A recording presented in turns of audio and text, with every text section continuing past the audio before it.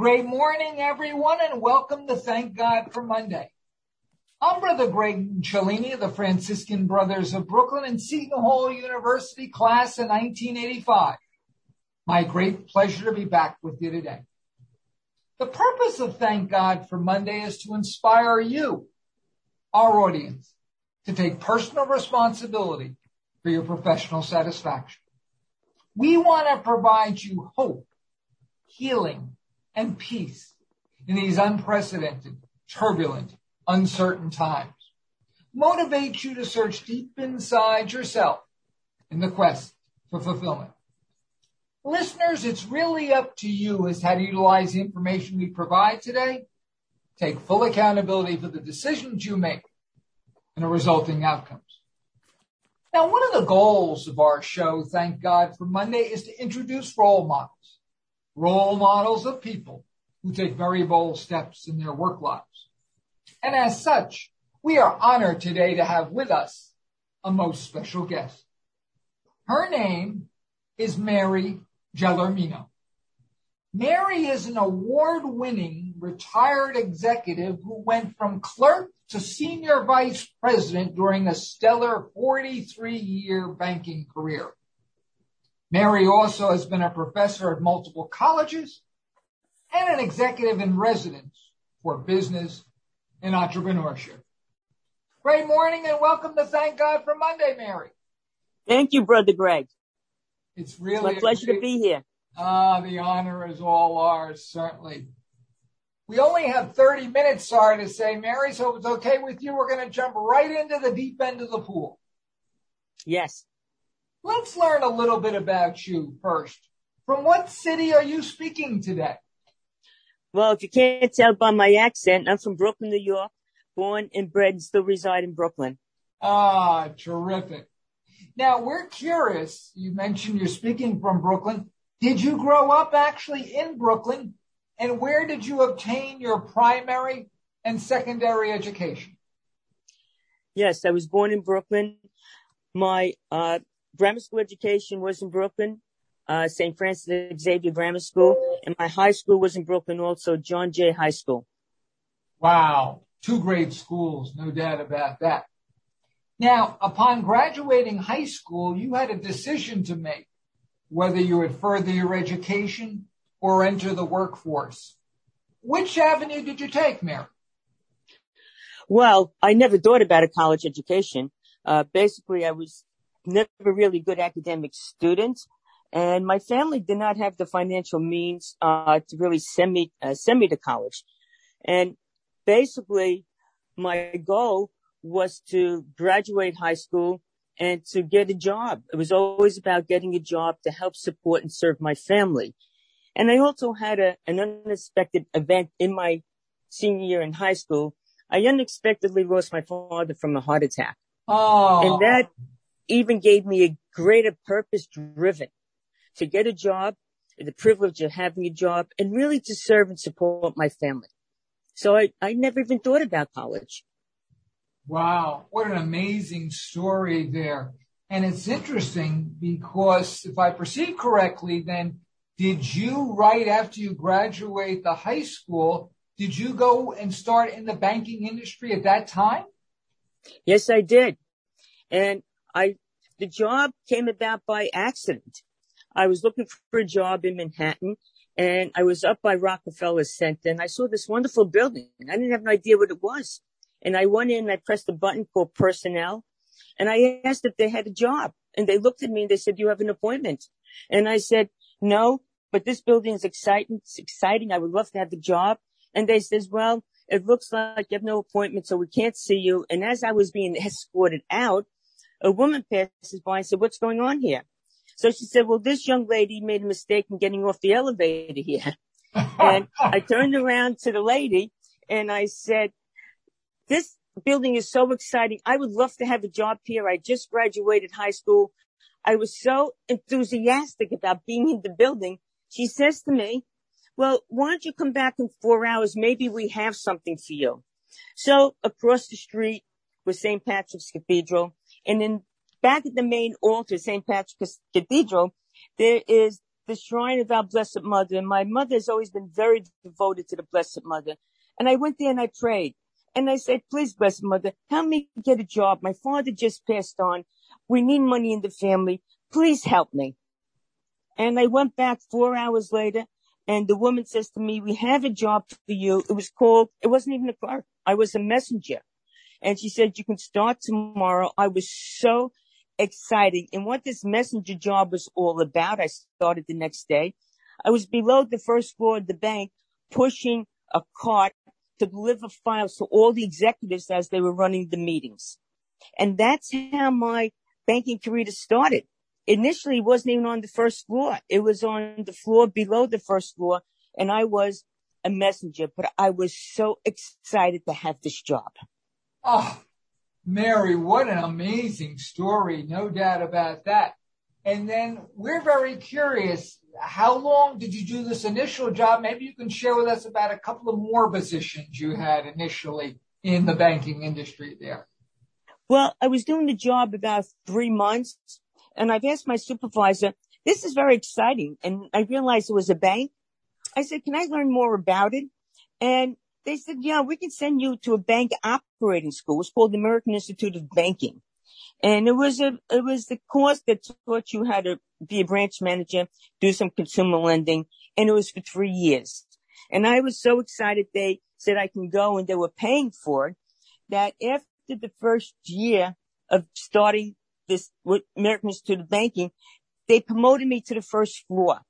And no promotion in my career of 43 years was as exciting as that first one, because after being for a year in the basement, so to speak, with no light, when they brought me up to the first floor of the branch and they said, you're going to be a teller, my first words out of my mouth was, how exciting. Look at all the light on this floor.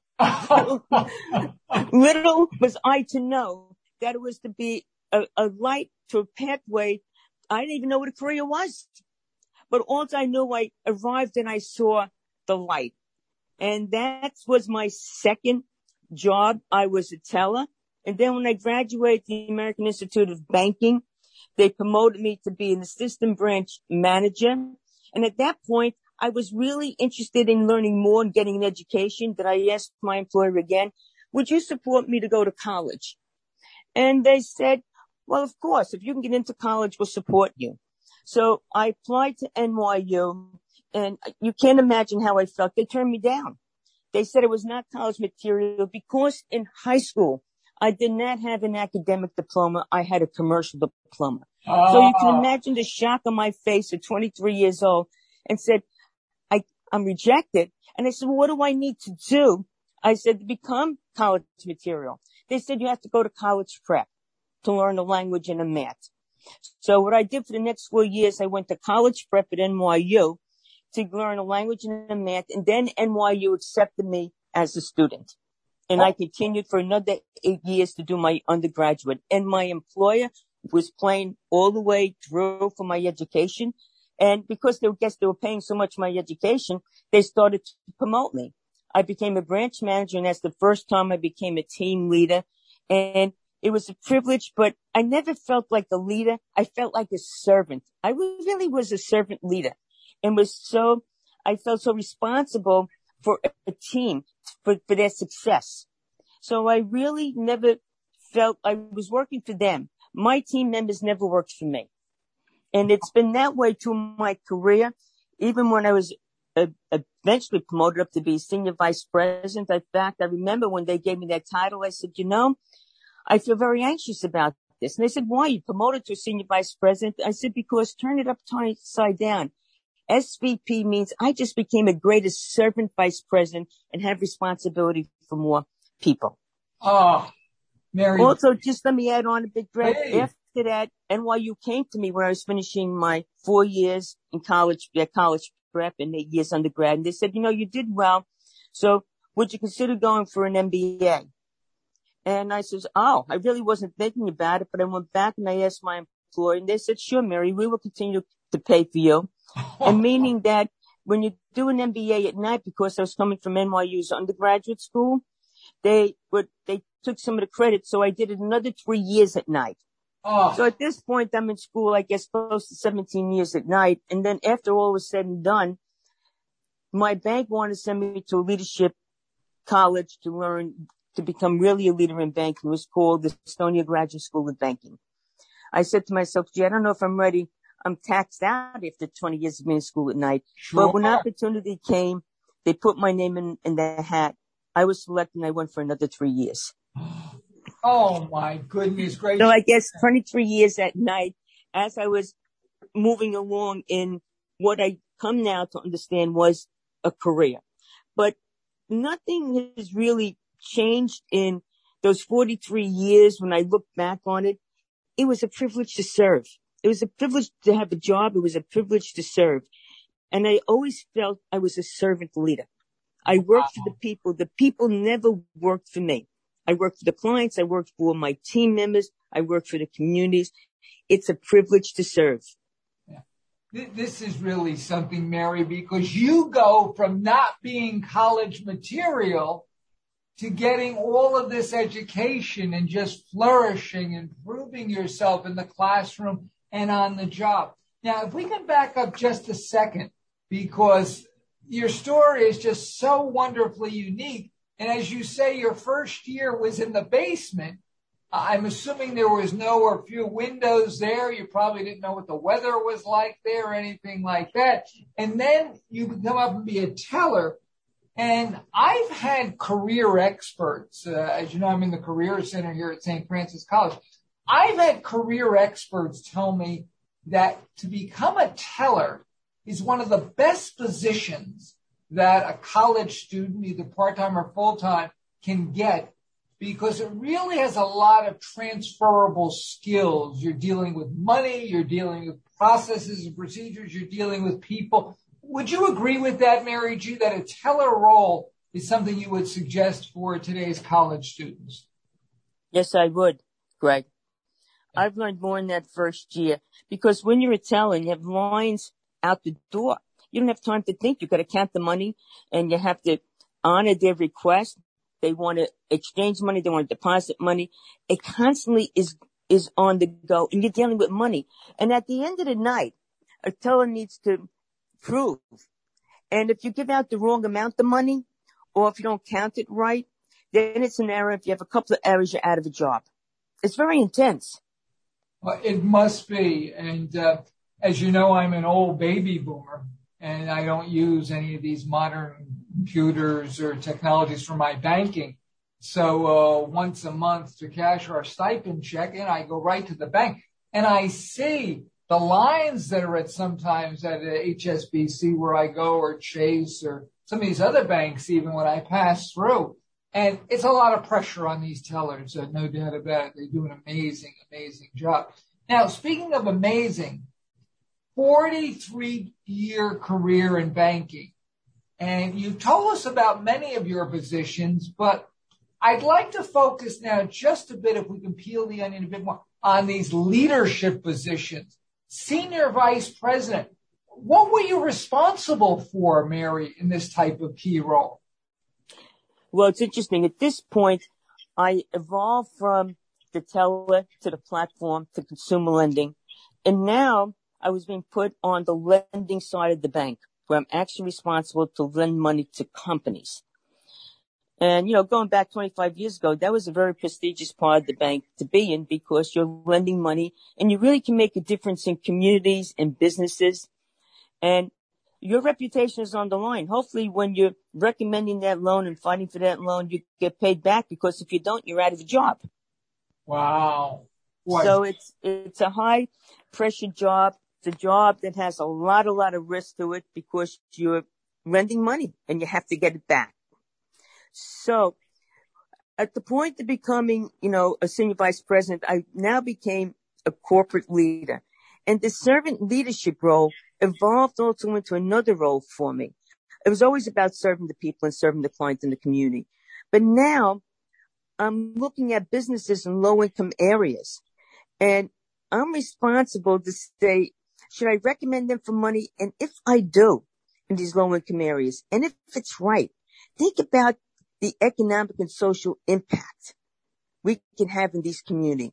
I really started to feel like I was a corporate missionary, being out there to help these businesses, fighting for their loans. And if we get it right, the businesses succeed, they grow, they create jobs. And you know, it's like to create jobs in low income areas. People get better quality of livings, more businesses open up. And it was, I really felt like I had a role of a corporate missionary to help build these communities. Mary, you're so far ahead of your time because now we hear so much about diversity, inequity, inclusion, equality, equal access to funding, which, as you say, is so critical, can turn around a community. You were doing this 10 and 20 and 30 years ago. How did you have a sense of how important access to funding would be for some of these underserved communities? You know, Greg, coming from a low-income community myself, when I started to go into these communities more, now I'm a corporate vice president, I'm not living in these communities, but I went back to them. And you know what I saw, Greg? My parents worked in these businesses. And I'm saying it would have been wonderful if my parents had somebody to go fight for these companies that they're working in so they can have better working conditions, better benefits. It was almost like it was a purpose driven. I actually walked these neighborhoods and I saw my parents working in them. And I said to myself, this is an opportunity to really help the community, help the people. Wow. Now, I have to say, Mary, if you don't mind, there are some individuals, and I'm not condemning or condoning this, certainly, but who rise from clerk to senior vice president, and they forget where they have come from. It seems like just the antithesis with you. You not only remembered where you came from, but you went out of your way to help individuals, as you say, who reminded you of your parents, and you knew the struggles that they had, and you wanted to really make a difference for these type individuals. What an amazing person you are, Mary. And again, so far ahead of your time, so futuristic, because again, now we hear so much more about this. But when you were a senior vice president and doing this kind of work, this was very futuristic and very landmark on your end, no doubt about that. Listeners, for anyone who's just tuned in, welcome to Thank God for Monday. We're the weekly talk show about the workplace here on WSOU, 89.5 FM locally, streamed around the world at www.wsou.net. I'm Brother Greg from the class of 85. Much, much more important than me today, we've got a most special guest. Her name is Mary Gellermino. Mary is an award-winning retired executive who went from clerk to senior vice president during a stellar 43-year banking career. She's also been a professor at multiple colleges, an executive in residence for business and entrepreneurship. And we've been talking all about her amazing 43-year career. It's very difficult in a half hour to try to concisely capture this. But one of the things that Mary's just shared is that she went from clerk to senior vice president. In her role as senior vice president, she made sure she went into the less affluent communities, make sure they'd have access for money so that they can build businesses, create more jobs. And the irony is that these individuals that she dealt with and was lending money to really reminded her of her family, and that was extra motivation for her to really get these funds to where they were needed. Now, one of the things you just mentioned before a little bit, Mary, is that you described yourself as a corporate missionary, if I proceed. Can you peel the onion a little bit more and share just a little bit more, especially if people are just tuning in? What is a corporate missionary, sir? Well, let's think about, first of all, in my mind, what does a missionary do? A missionary goes into areas that need economic and social relief. And being in banking and going into some of the lower, less affluent areas, I've seen, businesses that needed some support so they can grow economically and socially. You grow a business, you create jobs. That means more people in that community will have jobs. They will have an income. They will have benefits. And communities start to grow through job creation. I saw a role that as a missionary, and given my job of lending money to help build these companies, these small businesses, I can really help build a community both economically and socially. Oh, that is really, really amazing. I spent 30 years, you may know, in the corporate world as a CPA in big pharmaceuticals. I've been in St. Francis College in higher ed for the last 11 years. I never heard of this phrase, corporate missionary, but you are a role model of it and have described it so well. Now, earlier this month, because November is actually National Entrepreneurship Month, we feature at least one, maybe even two entrepreneurs. But you, Mary, being in corporate banking, you were not an entrepreneur, but what you term an intrapreneur. Tell us all about intrapreneur and entrepreneurship, please. So first of all, entrepreneurship and intrapreneurship, it's all about having a mindset to create something that can make a difference and add value. The difference between an entrepreneur, E-N-T-R-A, is that an entrepreneur will put their own money in to start their own business to create something of value that can make a difference. Many entrepreneurs start out to be intrapreneurs before they decide to go out and start their own business because they like to acquire a little bit of capital and more experience of being into the business world. But most of us will be intrapreneurs. And what an intrapreneur is that we don't work for ourselves. We work for someone else and we get a paycheck. But in order to move along in the business world, we need to have that creative mindset. And let me give you an example about what a creative mindset is. And by creating something new in corporate, you're taking a risk by trying to move it forward. Okay? Because there's policies and procedures and people will say that we've done it this way for many years and it's better. And we're not going to change. But if you really believe it, okay, we move forward. Let me give you an example of this. In fact, two examples of it. One is that let's think about minimum wage. Minimum wage is a big topic today. Sure. How about the corporations that move forward that change the minimum wage policy? That somebody within the corporation steps up and says, we need to have more ability to have people live better. So why don't we make a recommendation as a management major, as a personnel major, to implement the minimum wage? Well, I'm sure that hit a lot of resistance. It's still hitting a lot of resistance today, but congratulations to the entrepreneur who is coming up with something creative, a minimum wage in a corporation to make life better, to make a difference for the employees. Let me give another one, Greg, because this today, the entrepreneurs are the ones that need to step out and take the risk and the ones that will get promoted. Because in corporate America today, you just can't stay status quo because you will fall behind if you do. In corporate America today, apps. Let's talk about online banking. Let's talk about, let's do our banking online from our computers. Who would ever think of such a thing? Wow. But hats off to that entrepreneur who went to their management and said, you know something, we should develop an IT process where people can do online banking. And guess what? We have it today. But imagine the risk that these people took going forward. This online banking. Who would ever want to do online banking? Who would ever want an ATM machine?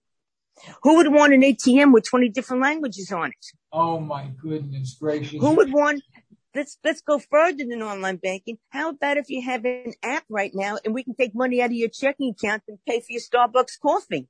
Oh, absolutely amazing. You're exactly right. So it was the courageous intrapreneurs making this happen, and no doubt about it. Now, Mary G., speaking of courageous and adding value, the last 30 years, my late father worked in the banking industry for Chase Manhattan Bank for 45 years, from 1929 to 1974. And so I've always had a soft spot in my heart for the banking industry. I have followed it in the last 30 years in particular. There's been a lot of consolidation. Now, I know in my own career, it was very difficult to survive mergers and acquisitions. Many people didn't survive even one of them. I survived a couple, but then was let go in 2006. But you survived 8. Not 1, not 2, not 3, not 4, not 5, not 6, not 7. 8 mergers and acquisitions. How in the world did you do this, Mary G? This was like a Houdini act, if you will. Well, first let me say, those of us that are left behind, it's also painful. Now, maybe it's painful losing your job, but you're working with somebody side by side for 10 years and you go in the next day and their job's eliminated. And you walk in, you see a lot of empty desks, and yet you are still the survivor. How painful is that to see? Wow. So I just want to preface saying it's not easy for those of us that are left behind either. But still, we have a calling. You know, we have an opportunity for a job and to make a difference and to make things better. And it's an opportunity to serve. And quite frankly, Greg, sometimes it's a bit of luck. Wow. You know, what do you say if an organization just wants to come in and close the department down? It has nothing to do with how good your skill set is or anything else. They just decide to, you know, divest themselves of a certain business. Yeah. And you're out of a job. So that's what I mean. It's a bit of luck. I was in areas where they never divested the business. And even though there was downsizing, right-sizing, re-engineering going on around me, I always felt I am here and I need to do the best I can to serve every day. You said a mouthful there, Mary, that all we can do is do the very best and make the greatest contribution we can every day and let the chips fall when they may. Exactly. Sorry to say, time is getting short. We've only got a few minutes left, believe it or not, but I still have a couple of important questions for you. Now, is it true, I've understood, Mary, that while still working during this great 43-year career, you actually started teaching. Is this true? And if so, tell us a little bit more, please. Greg, after being in school 23 years at night, I always felt I wanted to come from the chair to the front of the room to give hope and to be facilitative knowledge of some of the experience I've had of going through what they are going through now. That, it was, I felt like they were on a journey that I already traveled, and I wanted to come back and help them get through this journey. And because education can make a big difference in your life, it certainly did with mine. So, it was, again, it's like a calling. I wanted to go back and give experience that I've gotten for those who are going through it now, to be a facilitator of their knowledge and inspire them to keep on going at it. And I was going to help them any which way I can, Greg, as an educator. Oh, talking about a beautiful Franciscan, Mary, that is just so big-hearted of you. Now, if I understand the chronology correctly, about 4 years ago, you retired to become an executive in residence, right with us here at St. Francis College in Brooklyn. But before you came here, I never heard of the term executive in residence, and maybe our loyal listeners are not totally familiar with this as well. What is an executive in residence? How did this work? Well, for different universities, it has maybe a different meaning. But for St. Francis, what it was, an executive in residence, the role is to bridge relationships from the outside world and bridge them to the students.